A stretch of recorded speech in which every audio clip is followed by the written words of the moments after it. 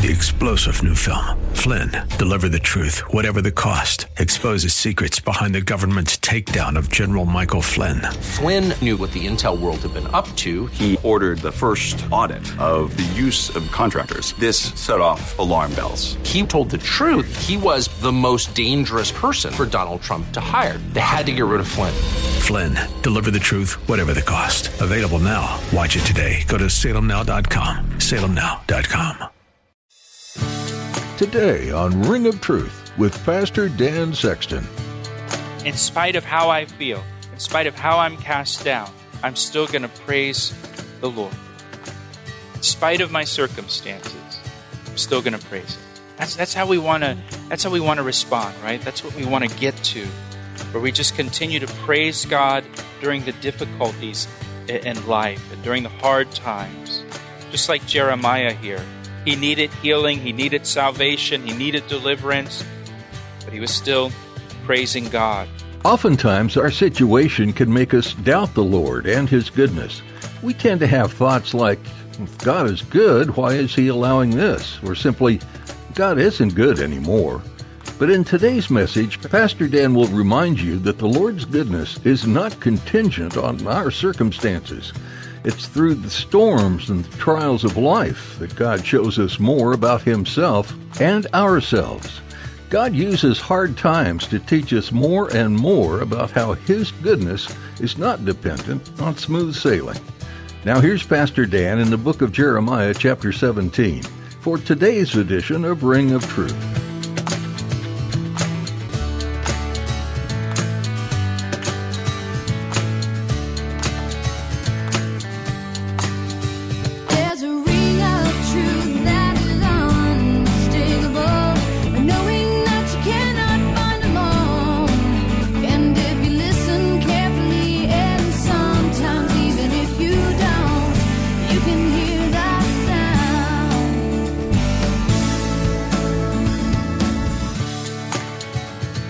Here he's talking about those who get riches, but not rightly. They get it through deception, or they get it through scheming. And he compares it to a partridge, which is a bird.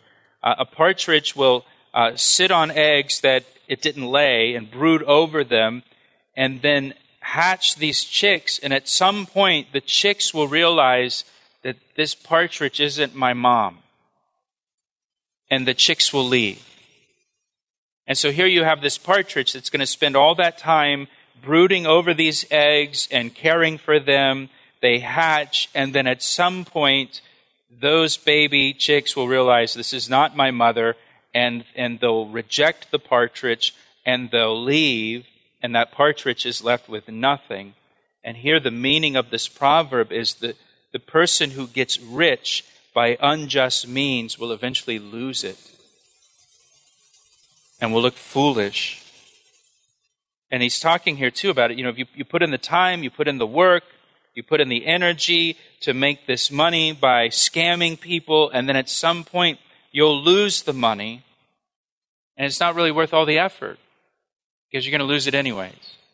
And he says here, the riches will leave him in the midst of his days, or at midlife. And so maybe for this person, they're able to scam people for maybe even years, maybe 20 years. They get pretty far down the line in this thing before it catches up with them. And then they lose it all, and they look foolish because now they're at 50 years old and they've lost everything because they've been scamming people all along. Now what do they do with their life? It's just better to make your money legitimately. But here, the people of Judah, they're scamming each other. They're ripping each other off. And he's saying sort of like, hey, this is going to catch up with you one day. And you're going to look foolish. He goes on in verse 12 to say, a glorious high throne from the beginning is the place of our sanctuary. Speaking of the temple there in Jerusalem, it's this glorious high throne. And he says to Judah, we have this glorious high throne in Jerusalem. That is our place of sanctuary. Why would you forsake this glorious high throne of Yahweh? Our Lord, the hope of Israel, all who forsake you shall be ashamed. Those who depart from me shall be written in the earth, because they have forsaken the Lord, the fountain of living waters. He describes the Lord Yahweh here as the hope of Israel. And if He's the hope of Israel, why would Israel forsake Him? Why would you forsake your hope? He says you do it to your shame. He says their names are written in the earth. Their names are not written in heaven. They're written in the earth because they have forsaken the Lord, the fountain of living water. Remember back in chapter 2, the Lord said to Judah, you've committed two evils. You've forsaken me, the fountain of living water, and you've hewn for yourself cisterns, tanks to hold water. He says they're broken cisterns that hold no water. You've exchanged this fountain of living water, and you've replaced it with a broken cistern that leaks and doesn't hold any water. He goes on here in verse 14. Now look at the prayer of Jeremiah in verse 14. Heal me, O Lord, and I shall be healed. Save me, and I shall be saved, for you are my praise. The people of Judah, they trusted in man, they trusted in their own resources and their own riches, but Jeremiah, he looked to Yahweh, and Jeremiah says to Yahweh, heal me, O Lord, and I shall be healed. Save me, and I shall be saved. He's not trusting in anything else. He's just looking to the Lord, and then he says, for you are my praise. Even when he needed healing, even when he needed saving, Jeremiah could praise God. He's asking for healing, he's asking for salvation, but he's able to say, you're my praise. It reminds me of a couple other verses. Psalm 42. You don't have to turn there, but Psalm 42, there the psalmist says, why are you cast down, O my soul? Why are you disquieted within me? Hope in God, for I shall yet praise Him for the help of His countenance. There the psalmist is cast down, their soul is cast down, their soul is disquieted within them, but they say, yet I shall praise God. I'm still going to praise Him. In spite of how I feel, in spite of how I'm cast down, I'm still going to praise the Lord. In spite of my circumstances, I'm still going to praise Him. That's how we want to respond, right? That's what we want to get to, where we just continue to praise God during the difficulties in life and during the hard times. Just like Jeremiah here. He needed healing, he needed salvation, he needed deliverance, but he was still praising God. You know, there's another verse that you can jot down. Habakkuk. Habakkuk chapter 3, verse 17. Listen to what Habakkuk says. Though the fig tree may not blossom, nor fruit be on the vines, though the labor of the olive may fail, and the fields yield no food, though the flock may be cut off from the fold, and there be no herd in the stalls, yet I will rejoice in the Lord. I will joy in the God of my salvation. And even if everything fails in my life, yet I will rejoice in the Lord. I will joy in the God of my salvation. Isn't that where you want to be? Right? When those times come in life, when those trials come, it's nice to read about them. I would rather read about them than actually go through them. But we got to go through them.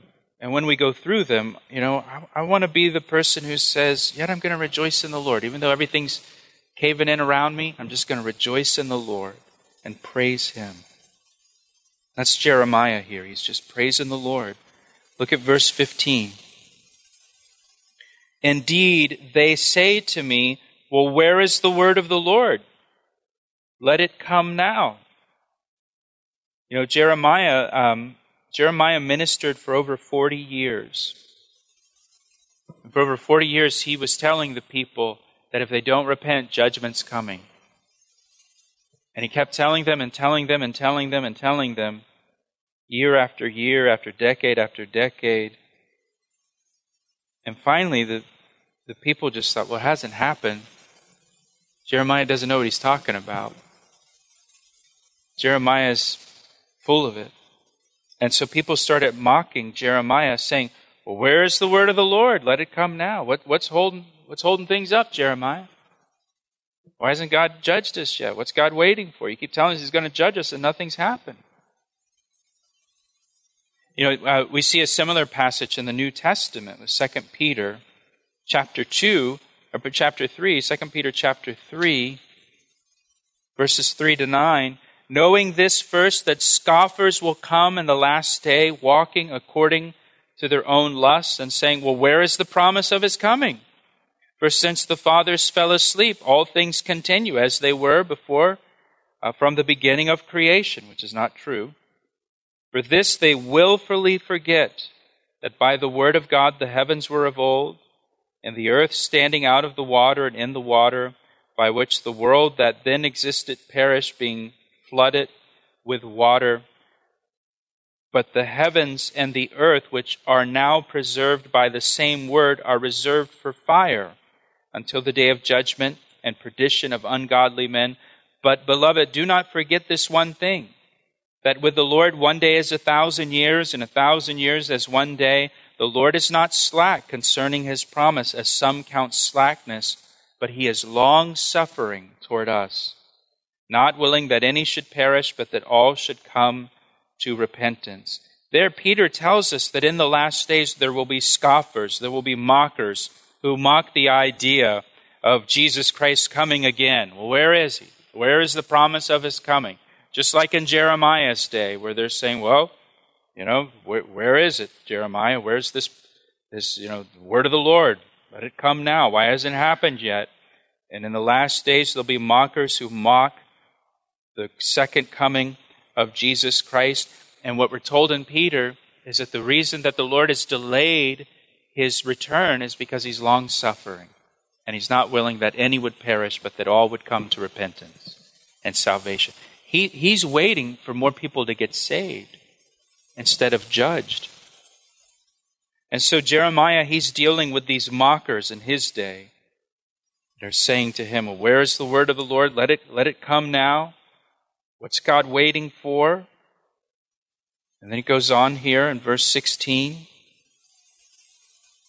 Jeremiah says, as for me, I have not hurried away from being a shepherd who follows you, nor have I desired the woeful day. You know what came out of my lips. It was right there before you. Here Jeremiah says to the Lord, hey, I haven't tried to escape the calling that you put on my life, even though it's a difficult calling. He goes on to say, I haven't desired the woeful day. You know what has come out of my lips. It was right there before you.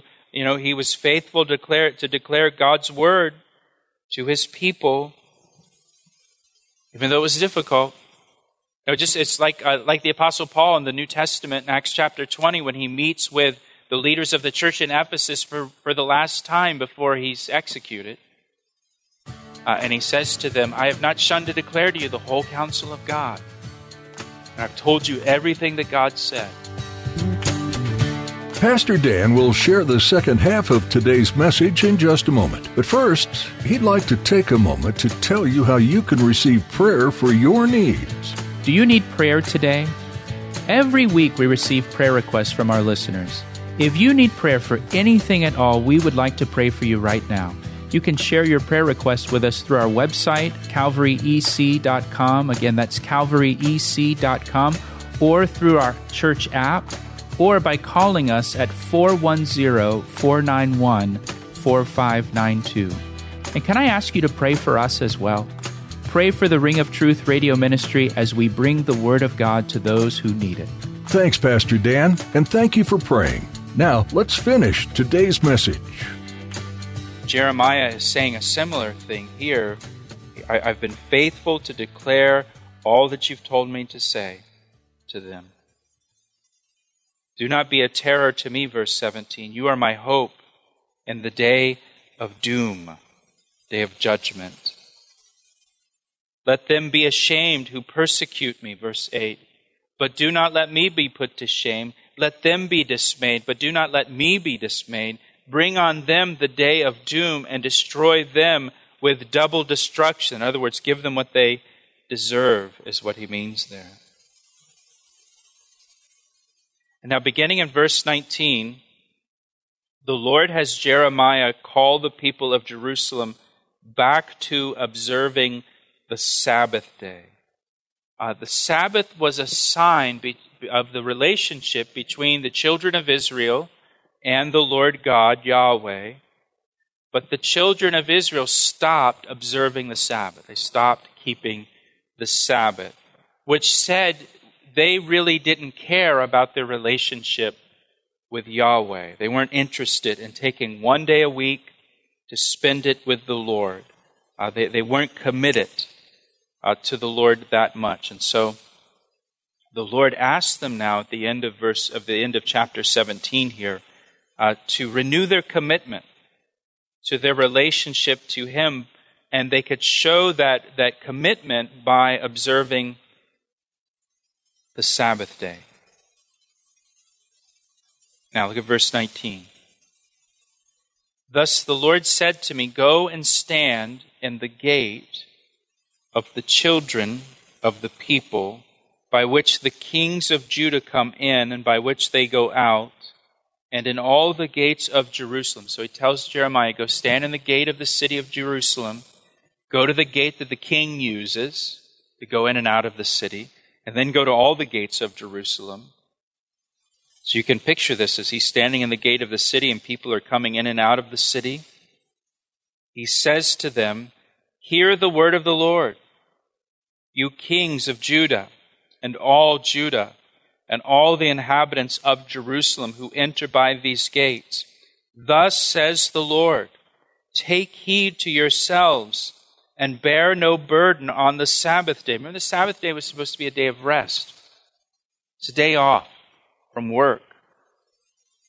So he says, bear no burden on the Sabbath day, nor bring it in by the gates of Jerusalem. They're bringing their goods in to sell them in Jerusalem on the Sabbath day.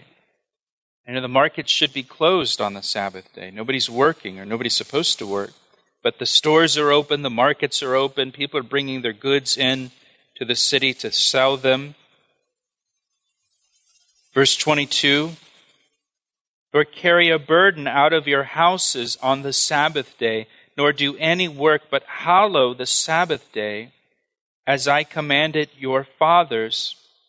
Verse 23, but they did not obey, nor incline their ear, but made their necks stiff, that they might not hear nor receive instruction.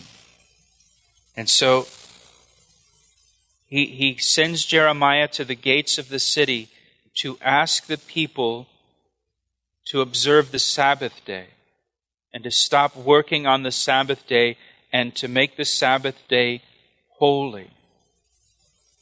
And the people weren't willing to do this. You know, this is what's happening here, and I want you to understand what's happening here. This is like a marriage here. You know, where God is the husband, Yahweh is the husband, and the people of Israel are his bride, his wife. And this is like a marriage, though, that's in trouble. They've got marriage troubles. And the husband asks his wife here in this marriage, or you could flip it. The wife asks the husband, but the husband asks the wife, will you do this one thing for the health of our relationship? To try to bring us back together. To try to help repair and improve our relationship. And what the husband is asking the wife to do, or the wife is asking the husband to do, however you want to look at it, it's not really that big of a thing. All that he's asking of his wife is, can we go on a date once a week? Could we just have one day together where we just spend some time together, just you and me? It's not a big deal. It's not like he's saying, like, I want you to give up all your friends and all your hobbies and or whatever. No, could we just have one day together, just you and me, just spend some time together as husband and wife. And the spouse refuses to do just that one thing. The spouse says, I'm not interested. I'm not going to do that one thing. I'm not going to do one thing to improve the relationship. In that illustration, the spouse is not interested in trying to heal the marriage. The spouse is not interested in trying to work on the marriage at all. And you would say that to someone. If you were counseling someone in that situation and you said, hey, just ask him if he'll just go on a date with you. And if he says, no, I'm not even willing to go on a date with you, but he's not interested in you anymore. Right? I mean, he's just not even interested in trying to work on the marriage at all. The people of Judah weren't even willing to try to work on the relationship with Yahweh. They weren't even willing to take a day off. To take one day out of the week. Just one day, that's all. It's always that, just give me one day out of the week where you're not doing any work, you're just spending that time with me, and they refused to even give him one day. But look, he goes on in verse 24.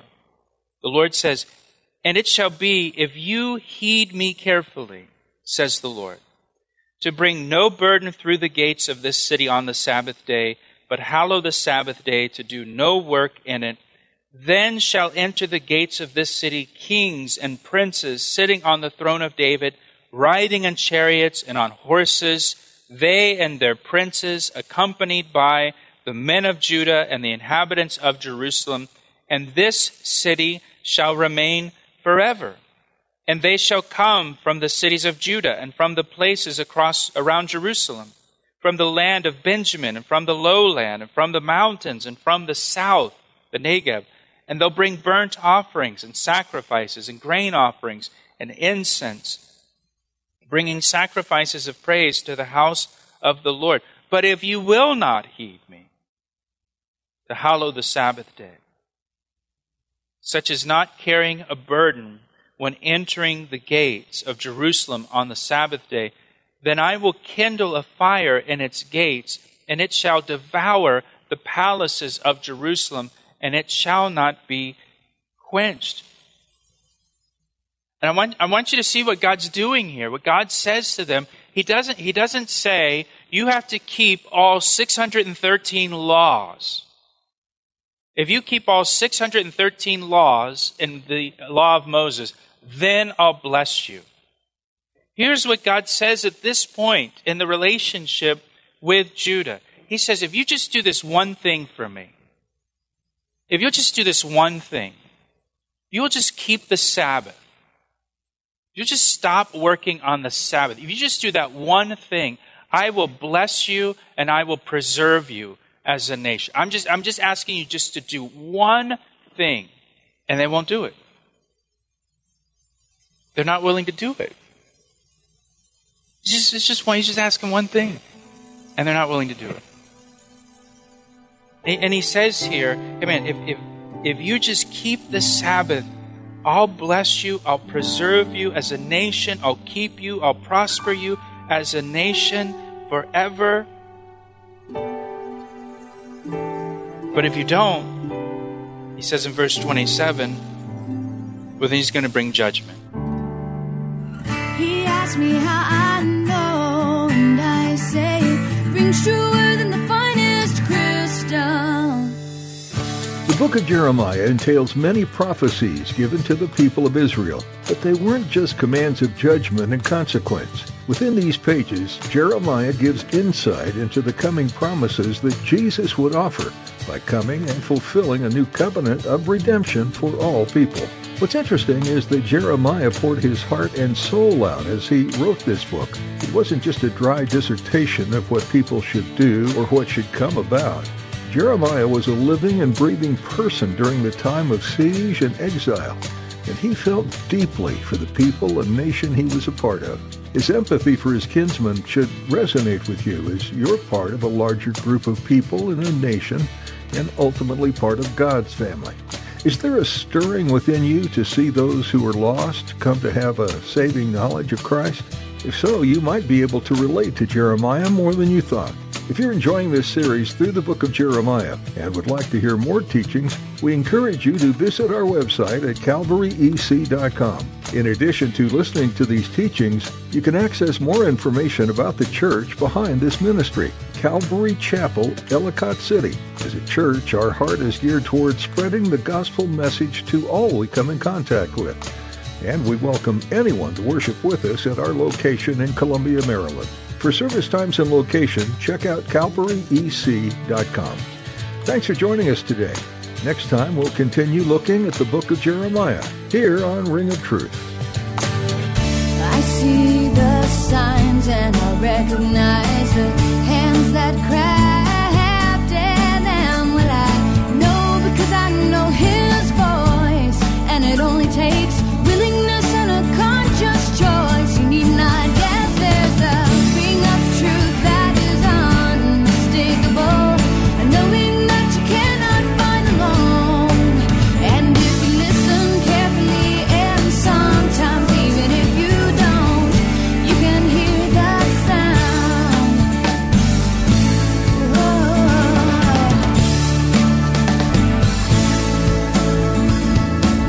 He asked me how I know, and I say it rings true.